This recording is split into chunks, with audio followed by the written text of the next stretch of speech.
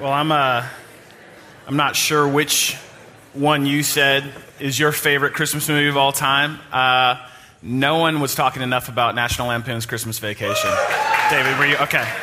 This is why we come to church, to have the big conversations, the big debates about which Christmas movie is better. Good morning. My name is Jared Stevens, one of the pastors here at Soul City Church, and I'm excited to get into it with you this morning as we conclude our focus series, as we've been focusing in on the book of Colossians in the New Testament. Before we get into the text and where God is leading us here this morning, I do want you to take 1 second and look around at the pillars in our room. You can kind of check a scope of these. Many of you were here for our gratitude experience that we had Wednesday night. I guess you could call it Thanksgiving Eve. We'll make that a holiday. They made Black Friday a holiday. We'll make Thanksgiving Eve a holiday.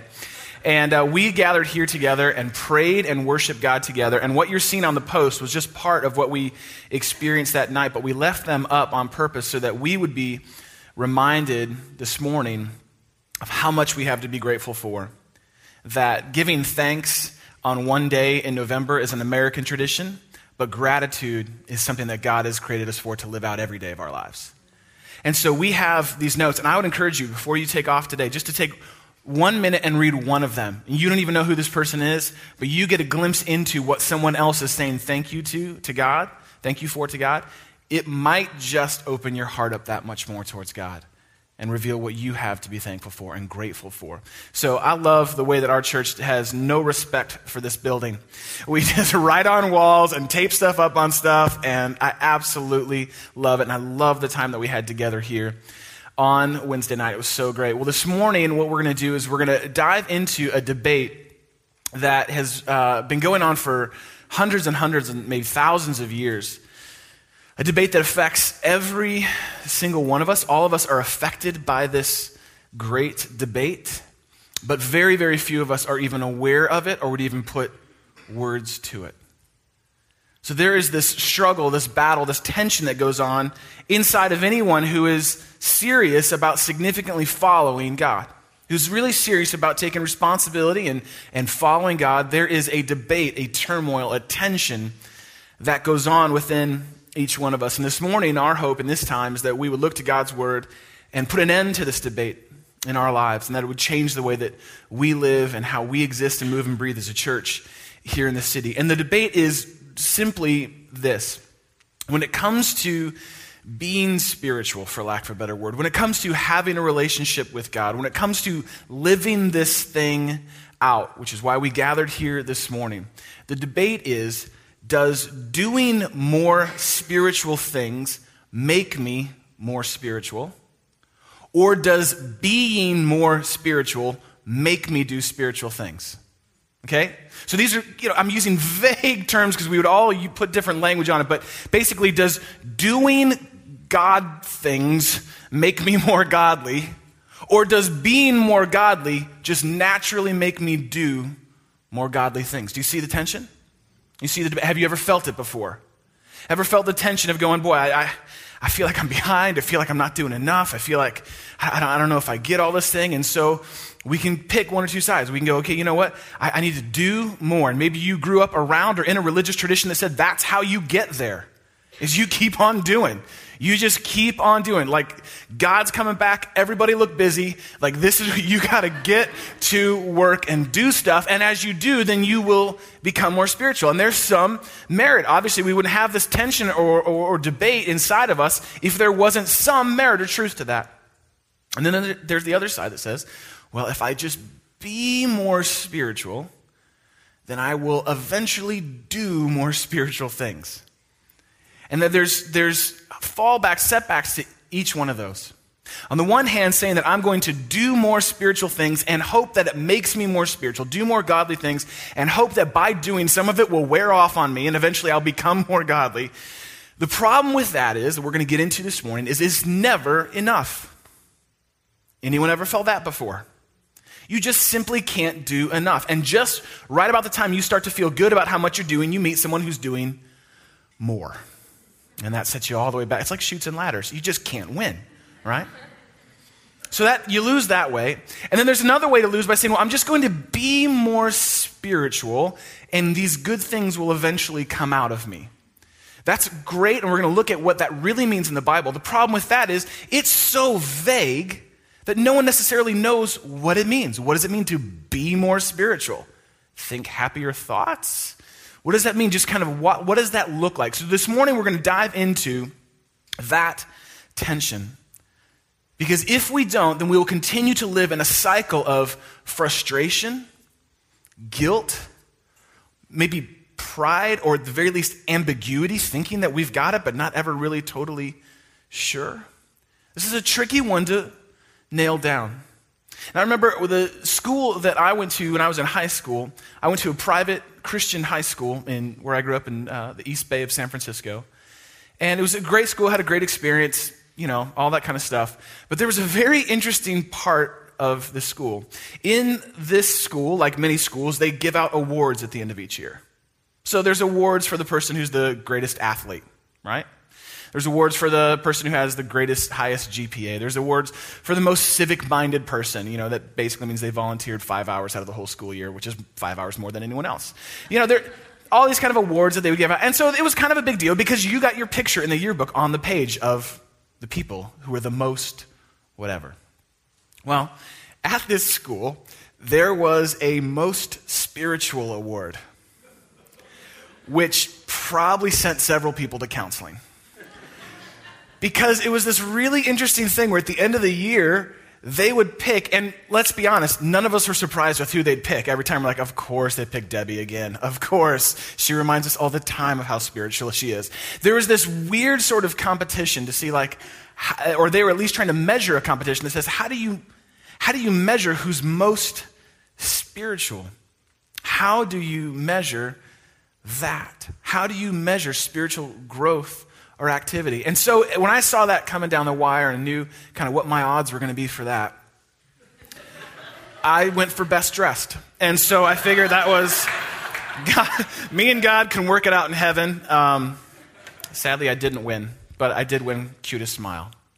So, and that is true. So these are the things, I've put that on several resumes. Winner of cutest smile, Redwood Christian High School. So these are the things that you have to get after. How is it that you become more of who God created you to be? Is it by doing spiritual things, or is it just by being? And so that's the tension that Paul speaks into when we are going to dive into our text today. Now, none of the people in this context and none of the people in this church were probably going for the most spiritual award, but every single one of us wants to be more spiritual. True? Every one of us at some level wants to grow. And so Paul is actually going to dive right into and destroy some myths about that and get into the truth of how that actually happened. So if you would, open your Bibles to Colossians chapter 3. It's on page 1090 in the blue Bible. So if you happen to not have a Bible, pick up one of the blue Bibles right in front of you. Open to page 1090. If you don't own a Bible, the Bible that you are now holding in your hand is yours, unless you borrowed it from the person next to you. But if it's one of ours, it's yours. And in fact, we put a pen in the back of the seat so you can underline some stuff. And I'm going to have you underline some words here in a second. So you might want to grab a pen, grab some notes to take with, because this is pretty big stuff that we're going to hopefully, by God's leading us this morning, going to put to rest and to death some of this debate inside of us. Again, a little context, as we've been doing for the last couple weeks. If you missed week 1 and 2, you can go back to our podcast, listen to those. But basically, the church at Colossae is a church that was probably about 15 years old. It was existed in sort of an obscure town. This is a letter that the Apostle Paul, who wrote about half of the New Testament, this is a letter that he sent to this church, probably written from prison, as he was prone to spending time in prison, around 62 AD, as best we can tell. And he is writing this letter to this church to remind them of who Jesus is. Because this is what's incredible, and this may come as a surprise to you. The church had grown and grown and grown and forgotten about Jesus. I know that there's no churches like that today, but this church had grown and grown and grown and forgotten about Jesus. And so Paul's saying, no, remember Jesus? Remember Jesus? Yeah, it's Jesus. Let's get back to the point at hand. And so he's constantly pointing out the supremacy and centrality of Jesus Christ. And we looked at in week 1, in Colossians chapter 1, Paul makes this beautiful big case for how powerful and great and mighty and before and through all these things of Jesus, how he holds everything together and reconciles all things. Then Paul wraps it up by saying, all the fullness of God which dwelt in Christ Jesus now dwells what? In you. That's a big deal. So not only should you not forget about Jesus, you should not forget that he's in you. And as we looked at in chapter 2 last week, this church had gotten obsessed with the new spiritual thing. What's the shortcut to getting the most from God that requires the least of me? And so Paul said, no, you're missing the point, because what you've done now is you've hitched your wagon to religion. And religion is all about what I do for God, but relationship with God is about all that he's done for me. And so now we're coming around the corner in chapter 3, and Paul is addressing this church and what it means to actually grow and what it actually looks like. And so we'll start, if you would please, Colossians chapter 3, verse 12. Paul says these words, and these first two words I want you to underline. It says, therefore, underline that, as, underline that. Now this is huge stuff when it comes to spiritual growth. Now this is for those of us who call themselves Christians that are in a relationship with God. This is fundamental stuff that, just like the church in Colossae, we tend to forget. Paul is having to make it as simple as possible. He's saying, therefore, as God's chosen people, holy and dearly loved. Let's hit pause right there. Paul is making a very big point right at the start of verse 12. He is saying, because you already are God's chosen people in relationship with him, in covenant with him, holy and dearly loved by God. So you see the table that Paul sets here. He says, look, before you try the new spiritual thing or the new shortcut or you try to do, let me just remind you, you already are. Therefore, as God's chosen people. Therefore, as. This is huge stuff. Because I think, just like this church in Colossae, we so often forget who we actually already are. Who we actually already are in relationship with God and in relation to God as people he chooses and he loves wholly and completely. Paul says, therefore, because you already are God's chosen people, holy and dearly loved, he goes on and says, clothe yourselves with compassion, kindness, humility, gentleness, and patience. Bear with each other and forgive one another if you have any grievance or anything that comes between you. Forgive as the Lord forgave you. We're going to pause right there. Paul says, therefore, because you already are in relationship with God and in relation to God, already wholly, completely chosen and loved by God, because that's already true, put on these clothes, put on these attitudes, these things that are actually already available to you. Do you see the difference? We don't try and be more compassionate, try and be kind, try and be more humble. Do you see that? That's the sort of I'm going to do to hopefully be strategy. Paul says, no, you already are. And so because of that, put this on. Wear it out. Access what God has actually already made available to you. Very, very different. Put on what it looks like to live like Christ in this world. Earlier in this passage, Paul said that Jesus was the image of the invisible God. Now Jesus has ascended to heaven. He is gone. Guess who gets to be the visible image of an invisible God in this world? We do. When we put on what's already been made available to us.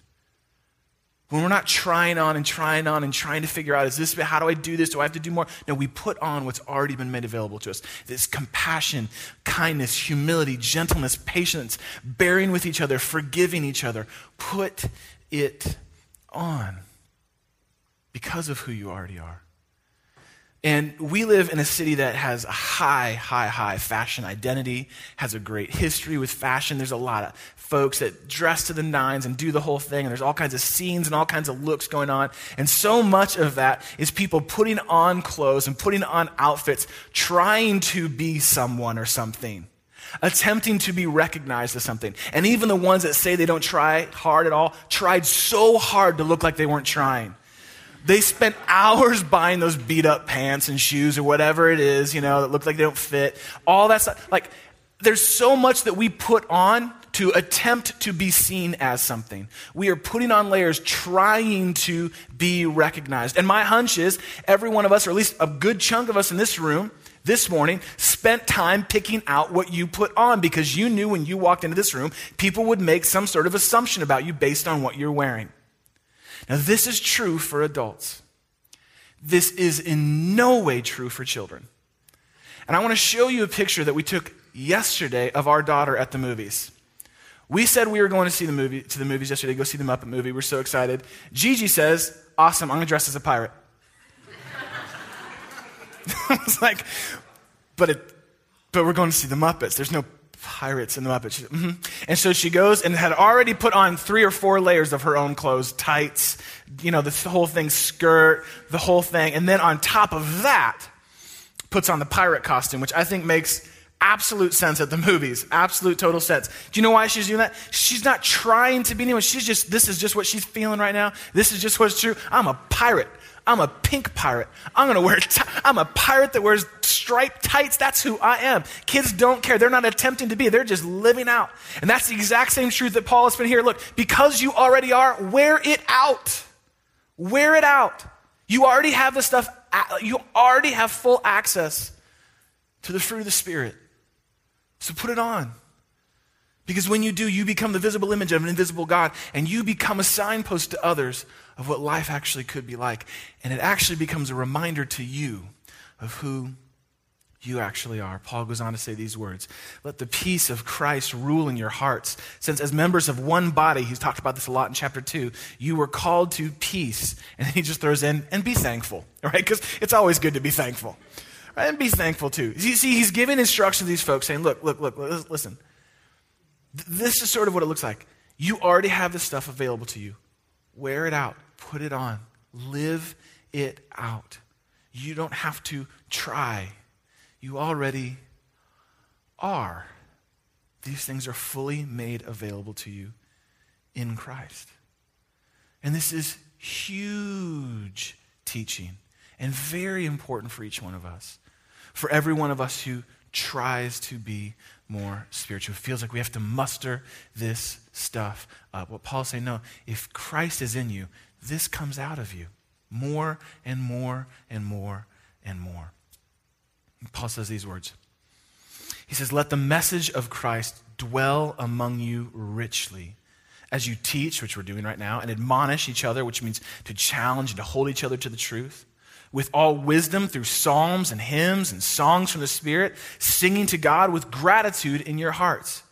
Now just hit pause right there for a second. Paul's saying, look, this is what happens. Because you already are, you live this stuff out, you bring this with you to wherever you go. Your character goes with you into whatever context you walk into. Truth is, you can't control the context around you, but you can determine the character that you will bring. Many of us sat around tables this Thanksgiving where we could not control the context of that table. But if we live as though we actually believe Christ is in us and we already are in him, then we bring a character to the table that is greater than the context we find ourselves in. Paul says, as you do that, let the message of Christ, the truth of Christ, see how he keeps bringing it back to Jesus, dwell among you richly as you teach and admonish each other through all wisdom and through psalms and hymns and songs. This is why we gather together here on the weekends, like this, on Sunday, so that we can be reminded of the truth of who God is and who he is in us. This is why we sing songs around here. I mean, it says right here in the text, this is why we sing psalms and hymns and spiritual songs. This is why that's why it's so important that we put this truth to melody, because it stirs not only our mind, but our heart and our soul as well. And we respond by singing. This is why we gather together in small groups. This is why we believe that circles are better than rows at this church. Because there's an opportunity then for us to hold each other to the truth, to remind each other, to say, what are you wearing? That looks nothing like the character of Christ in you. Maybe in some of your small groups, you just say that. What are you wearing? But we hold a mirror to each other and say, no. This is who you already are. And I need you to remind me of who I already am so that I can live out, wear out more fully who Christ has created me to be. You see, this is why we gather like we do. And here's what's interesting. What can end up happening is we look to those things, these gatherings, these songs that we sing, these small groups, times like this where there's teaching, preaching. This is why we do all this stuff. We can look to these as the source of our spiritual growth. We can look to these things as the only way we are to grow. We can actually, in time, if we're not careful, look to these things that we sort of do when we gather together here or around this church as it basically becomes the church's responsibility for my spiritual growth. And so you all offer all this stuff, and so as long as you keep offering it, I'll keep kind of coming out and keep doing stuff. And listen, I need you to offer some more stuff because I'm not growing like I should be. And can you see what ends up happening is we can even sort of start to move this doing, this trying, even to our spiritual activities that we do here as a church. And then what we're basically doing is we're saying, no, it's one more thing I have to do. It's one more place I have to go. It's one more group I have to be in. And can you imagine how exhausting that life is?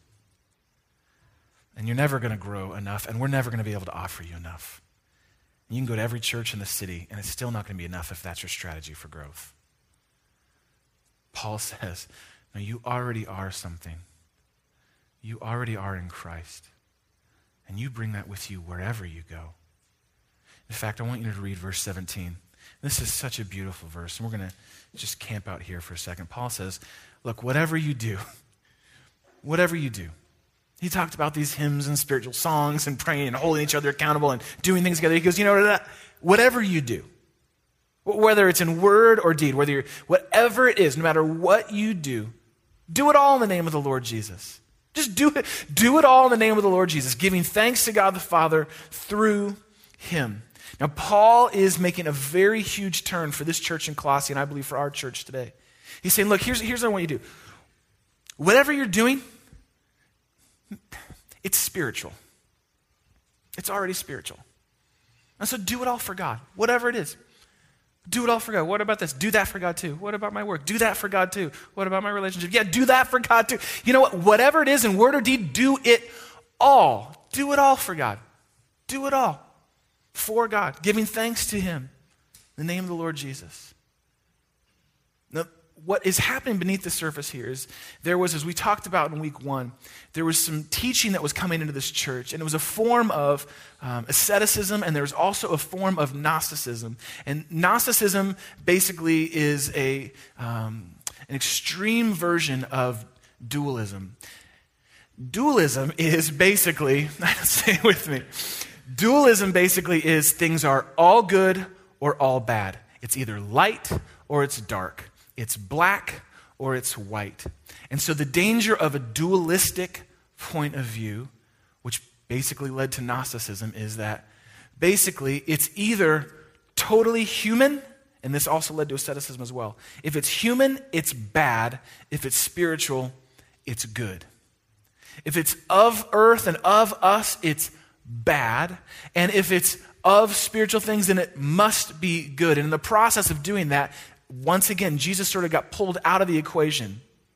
And so now you have this dualistic view. It's either this or it's that. It's either good or it's bad. Now, we have language for this in our world today. And if you didn't grow up around the church, this is going to just sound really weird to you. But for people who did kind of grow up around church, this is going to sound way uncomfortably too familiar. We have language. We wouldn't call it dualism or Gnosticism or things like that. We call things Christian and secular. And that's our definition.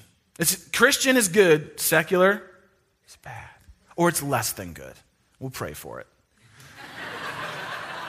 And we have a dangerous strand of dualism in our lives today. It's within the church, I should say. Again, if you grew up outside of this stuff, you can kind of just hit pause for a second, just kind of look in and listen, because this is some dangerous teaching that still affects our church. Is that there are things that are Christian and they are therefore inherently good. And there are things that are secular and they are therefore inherently bad. And we all know that just doesn't hold up across the board, does it? But yet we still do it. There's Christian music, and we have Christian radio stations, and then there's secular music, and there's secular radio stations. There are Christian movies that, some people go to, and then there are secular movies, right? And you can see the difference. You can tell the difference. I was talking to a friend recently who said, I can hear the first 3 bars of a song and tell you whether it's Christian or secular. And I'm not saying which is which or how he tells which, but we know that there's a difference. We divide things up. We divide our work up. I've had many people say to me, well, I don't have a job like I don't have a job like you. They're referring to me and being a pastor. Like, I have a secular job. And it's, at first it's like, secular, do you guys like slaughter goats and worship the devil? What happens? What is a secular? Aren't kind of all jobs secular? Like, what does that mean? And there's this thing like, well, no, you work at a church, so it must be like literally that there's angels at the copy machine and that, you just sit around for hours studying God's word together, and that must be what it's like. And so because it's Christian, it must be good. If it's secular, it must be bad. We divide things into those camps. We look at our relationships. I have my Christian friends and my non-Christian friends. And what begins to happen is we ascribe value to each of those, that one is better than the other. We do it to sports teams, Bears, Christian teams, Packers, secular team, right? We know we do it across the board. And so because we are wired for that it's simple to put things into those categories, but life doesn't work that way. And God is much greater than our simple contexts and constructs. God says, okay, so basically what you're telling me is that you determine what's spiritual and therefore matters to me, and what is secular and therefore doesn't. So then you are the one who's telling me and determining and telling me sort of the rules that I need to play by. You're telling me the things that I need to be interested in, the things that I care about, and the things that I shouldn't. In fact, Christians and even the church can take it so far that not only do they say that Christian things are good and secular things are bad, but we are against secular things. And therefore, God must be against them too. Anne Lamott said, I know I've discovered when I created God in my own image because he hated all the same things I did. And this is what we do. And God says, no, okay. That may work for you, but here's what happens. Play that out. All those things that you say are secular or assume are unimportant to me, you leave me out of. You assume that I want nothing to do with that. And so you go into work and you just assume, you leave me in the car all day. It's hot in here, right? You have relationships that you go, okay, around here, these are my Christian friends, but these are my non-Christian friends. And you literally, you don't invite me in. I don't go with you because you've determined I want nothing to do with that. And you've told me what matters to me. You got to say, no, let me kind of open it up for you. There's not spiritual things and unspiritual. It's all spiritual. It's all spiritual. And so maybe the better posture for you and I to take is instead of classifying and determining, well, this is good and this is bad and this is Christian, this is secular, this is what God cares about, this is what God doesn't care about. And don't get me wrong, there are sinful, hurtful, harmful things. You're wise enough, mature enough to know that we're not talking about those things. But when we divide those things up and we say, well, I need to do more spiritual things, we exclude about 95% of our everyday life from God. God says, you know what? Maybe instead of trying to do more spiritual things for me and kind of get more points on the spiritual scoreboard, what if you just did everything more spiritually? What if instead of trying to do more spiritual things, of trying to do more spiritual things that you thought were over on this side and that mattered to me, like getting up and reading your Bible and having a quiet time, those things absolutely matter. Making sure that you have Christian music on the car absolutely matters, very important. But you know what? Those things are great. There's a whole lot more than that, though. And instead of trying to do more spiritual things, I want you to live your life more spiritually. I want you to be aware of my presence in every setting, in every relationship, at every moment, every opportunity. I'm present. I'm there. And because I'm there, everything is ripe with redemptive potential. And because I'm there, everything is spiritual. Everything is spiritual. Instead of trying to do more spiritual things, I want to do things more spiritually. I want to be more connected to, more aware of, more in line with who God is and where he's at and what he's doing. I want to wear out what these things that are already in me in every situation. I shouldn't have to change my clothes when I go out to hang out with my non-Christian friends or when I go into work. I should wear kindness, compassion, gentleness, forgiveness, humility everywhere I go. Because when I do, I become a reflection of the invisible God and a reminder to myself of who I already am. You see the difference? So let's play that out. Let's play that out. What would it look like tomorrow for you to actually live more spiritually? instead of just trying to do more spiritual things? Well, it starts with tonight when you go to bed. And you might want to write these things down. Like this is like an action plan. It starts tonight when you go to bed. And it starts by actually going to bed. It starts with saying, you know what? I'm going to rest because God actually cares about my rest and recovery. And he made me human and I have limits. And I'm here to confess, there are many nights. Last night was one of them. I just said, I got to keep going. I got to keep going. I got to keep working. I'll put rest off till tomorrow. I'll sleep when I'm dead. I'll do, I can push that off. And the truth is, no, you know what God actually values? So much so, it's in one of the 10 Commandments. He gives us a day to rest, a Sabbath to rest, to recover, to replenish, to remind us that we have limits and that he cares about our rest. This is what's so crazy. Your sleep can become spiritual. Your sleep can become an act of worship. It's crazy, isn't it? But it's true. Tonight you say, you know what? I'm not going to do that. I'm not going to keep watching this. I'm not going to keep eating this. I'm not going to keep working on this. I'm going to go to bed because I want to be fully alive and aware and present with God tomorrow. So this is my little act of worship right now, God. Whatever I do in word or deed, including going to bed, I'm going to bed right now because I believe that this matters to you. When you get up and when you're getting ready in the morning, and for some of you, that's a 5-minute experience. For some of you, that's longer. As you're getting ready, you're reminded, you're looking in the mirror going, God, thank you that you've given me breath. You've given me life today. As you're getting dressed, God, thank you for how you've provided for me. God, look at all that you've done to provide for me. I may complain that I don't like this and I don't have enough clothes and this doesn't fit anymore.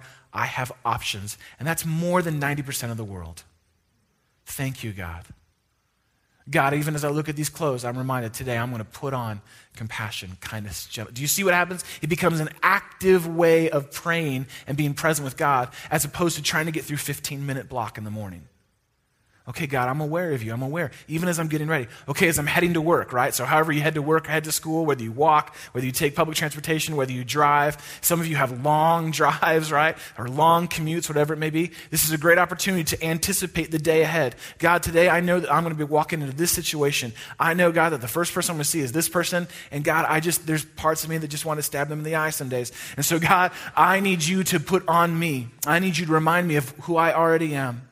To have compassion and kindness and gentleness, to be one who forgives because I've already been forgiven. I'm praying ahead through my day as I drive to work, praying through the relationships that I'm going to interact with. And then while I'm at work, while I'm at school, I know that my effort, my excellence honors the Lord, that diligence actually matters to God. If you doubt this, read Proverbs sometimes. God is very clear about what honors him when it comes to how we work and the level with which how we work, not just what we do, but the way that we do it.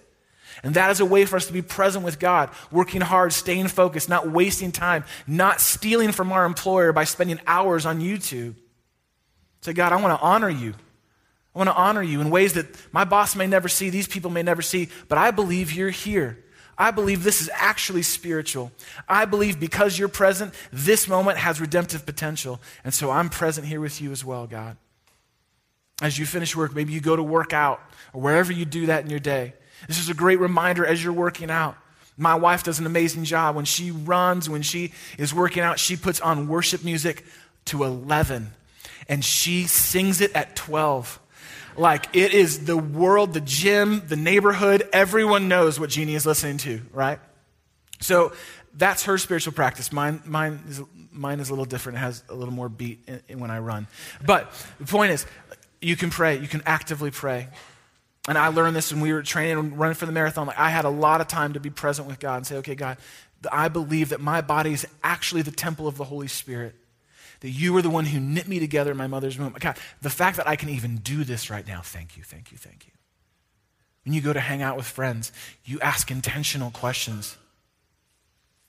And it was so fun to hear some of the stories back from many of you who were here Wednesday night as we wrote on stones one thing we are thankful for this last year that God has done. And then you took and you asked around the Thanksgiving table, what's one thing you're thankful for? And you'd think on Thanksgiving that would be like an easy no-brainer. At our table, Gina and I, all great folks, we're all having a great time, but it was like, do we do it now? Do we do it now? Do we talk now?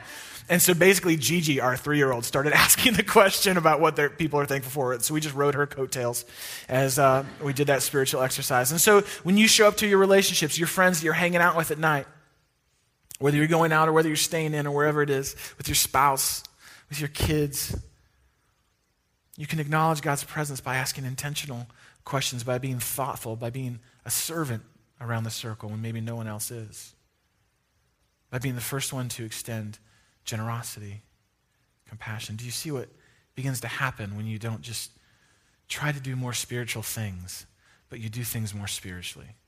You see how it can transform your day? Can you imagine a day like that tomorrow? Can you imagine what that day would be like? Okay, so guess what? It's possible for any one of us. And listen, you don't have to be a Christian. You can still try all the stuff. See how it works. See if it doesn't change your perspective. For those of us who would call ourselves Christians and are in a relationship with God, you know why this is possible? Because therefore, as God's chosen people, holy and dearly loved, it's already in you. It's already possible. And if God is here and God is here, then he can be here everywhere I go. It's already possible. You don't have to try and do more spiritual things, but you can begin to learn to live your life more spiritually, more connected to God at work all around you. There's a beautiful, beautiful, beautiful quote by Pierre Teilhard de Chardin. That's the last time I'm going to pronounce his name. But I think he captures it well, what Paul is saying here in Colossians 3. He said, we're not human beings having a spiritual experience. We are spiritual beings having a human experience. We're not human beings trying to be more spiritual to sort of win something from God or win some approval. The strategy of doing more in hopes of being is a flawed strategy. What Paul is saying here, what we see in this beautiful quote is, no, you already are. If you are in relationship with God, then Christ is in you, then everything is spiritual. Everything is spiritual. And so you live out your human day, your everyday, your ordinary day, fully present with God. Our hope is tomorrow that you would have a day like that, a day with God, fully present, a day where you put on who you already are and live it out in the everyday, ordinary things around you. And that the more and more and more we live that out, when we gather here on Sundays, this time is transformed. When we gather here on Sundays, it's the cherry on top. It's not our spiritual fix for the week. It's not our hope to try and get our Bible filled for the week and then I'll see you next week. This is just kind of like the exclamation point at the end of the week. This shoots us out. This sends us out into our lives and into our week. We don't come to church. We go from church. We are like, yes, I am going to live this out throughout the week. That's 7 is greater than 1. That's us living out. That's moments that lead to movement we talk about around here. So no, this is going to live out. That's where transformation happens. When I say, no, I'm going to commit to being who God has already made me to be. And out of that will begin to flow. Will begin to flow the fruit of the Spirit. Will begin to flow the life God's created me to live. I'm going to invite the band to come back up right now, and we're going to do something that we do regularly around here. It's one of the many ways that we say thanks to God. We're going to receive our offering here in a moment. This is just another one of those things. We look at our money, our wallet, and go, yeah, this is spiritual. What if this was spiritual? What if even this has redemptive potential in it? What if this isn't just stuff to pay bills? What if this isn't just stuff to get a paycheck at the end of the week, to get more stuff, or to try and get out of debt? What if this stuff actually had, it does, spiritual potential? And so that's why we give around here, because there's just not enough ways to say thank you to God. So this is just one of the ways that we say thank you to God. We acknowledge his generosity, and we put on who we already are in him by giving back to him. We're going to do that in a moment. Before we do, though, I want to pray for you, and I specifically want to pray for your day tomorrow, to have a full day with Jesus. Let's pray together right now. God, thank you so much that what is true, what we've seen to be true in this letter that Paul wrote to the church at Colossae, what we see to be what you are speaking to us even now in this moment, we accept and believe the truth that Jesus, when we enter into a relationship with you, you are in us. And you've created us to actually have a relationship with you based on what you've already done for us. And because of what you've already done and who we are in you and you are in us, we actually then now long to live that out, God, in a way that reflects the invisible God to the world around us, that reminds us of who we actually already are. God, I pray that tomorrow we would actually choose to say, you know what? No, this day belongs to the Lord. I'm going to bring all of myself to it and expect that he is already fully present. And God, I pray that you would actually stir up an excitement in us to meet with you, to look for you throughout our lives and throughout our day. And then in the process of meeting with you and finding that, God, every opportunity is already spiritual, every opportunity is ripe with redemptive potential, that we would be transformed in the process, made not only new, but made more true into who you've created us to be. And that the things that we do and offer up to you and to this world would flow so naturally and beautifully out of who we already are in you. Thank you for your word, your truth that challenges and transforms us here in this space today. In your name, amen.